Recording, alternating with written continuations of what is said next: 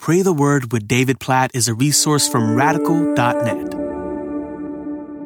John chapter 9, verses 1 through 3. As he passed by, he saw a man blind from birth, and his disciples asked him, "Rabbi, who sinned, this man or his parents, that he was born blind?" Jesus answered, "It was not that this man sinned, or his parents, but that the works of God might be displayed in him." There's a ton we could talk about with these verses, and it just gets into some pretty deep levels pretty quickly. But I just want to point out the obvious and lead us to pray according to that which is crystal clear in these verses. When we see someone who is blind or who has a disability or special need, or even someone who is sick, we definitely don't need to conclude somebody sinned to cause this, either that person or that person's parents. Now, we do see disastrous effects from sin all over the Bible, including physical effects from sin. But we need to be really careful not to conclude that this or that sickness or disability or special need is attributed to some sin. Ultimately, yes, to the fact that there is sin in the world and we live in a fallen world where creation is groaning for redemption and our bodies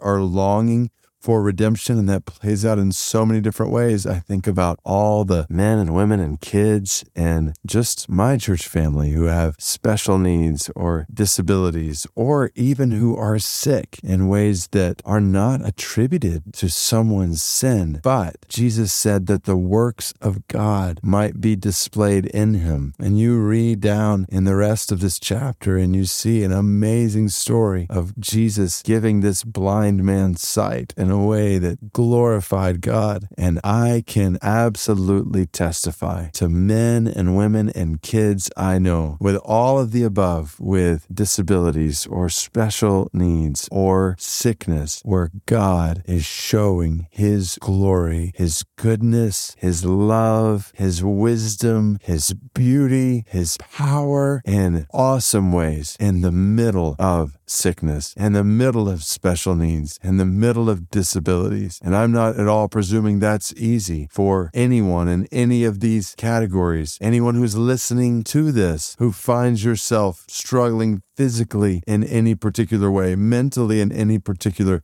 way, but to know and believe that God is good and God will show his glory on behalf of those who trust in him in the middle of disability, in the middle of special need, in the middle of sickness, in ways far beyond what anyone could imagine. And one day, Romans 8, our bodies, for all who trust in Jesus, will be totally redeemed, and wheelchairs will be no more. Special needs will be no more, and sickness will be no more, and blindness will be no more. Jesus has died on the cross, and he has risen from the grave. He has conquered sin and death, and one day our bodies will be raised to be like his glorious body, and the work of God will be displayed in ways that resound to his glory and our joy, our good. God, bring it about, we pray. We long for the redemption of our bodies, and specifically long for the redemption of our brothers and sisters, adults and children who have special needs, disabilities, who are fighting with sickness right now. Lord, we can't wait for the day when these things will be gone,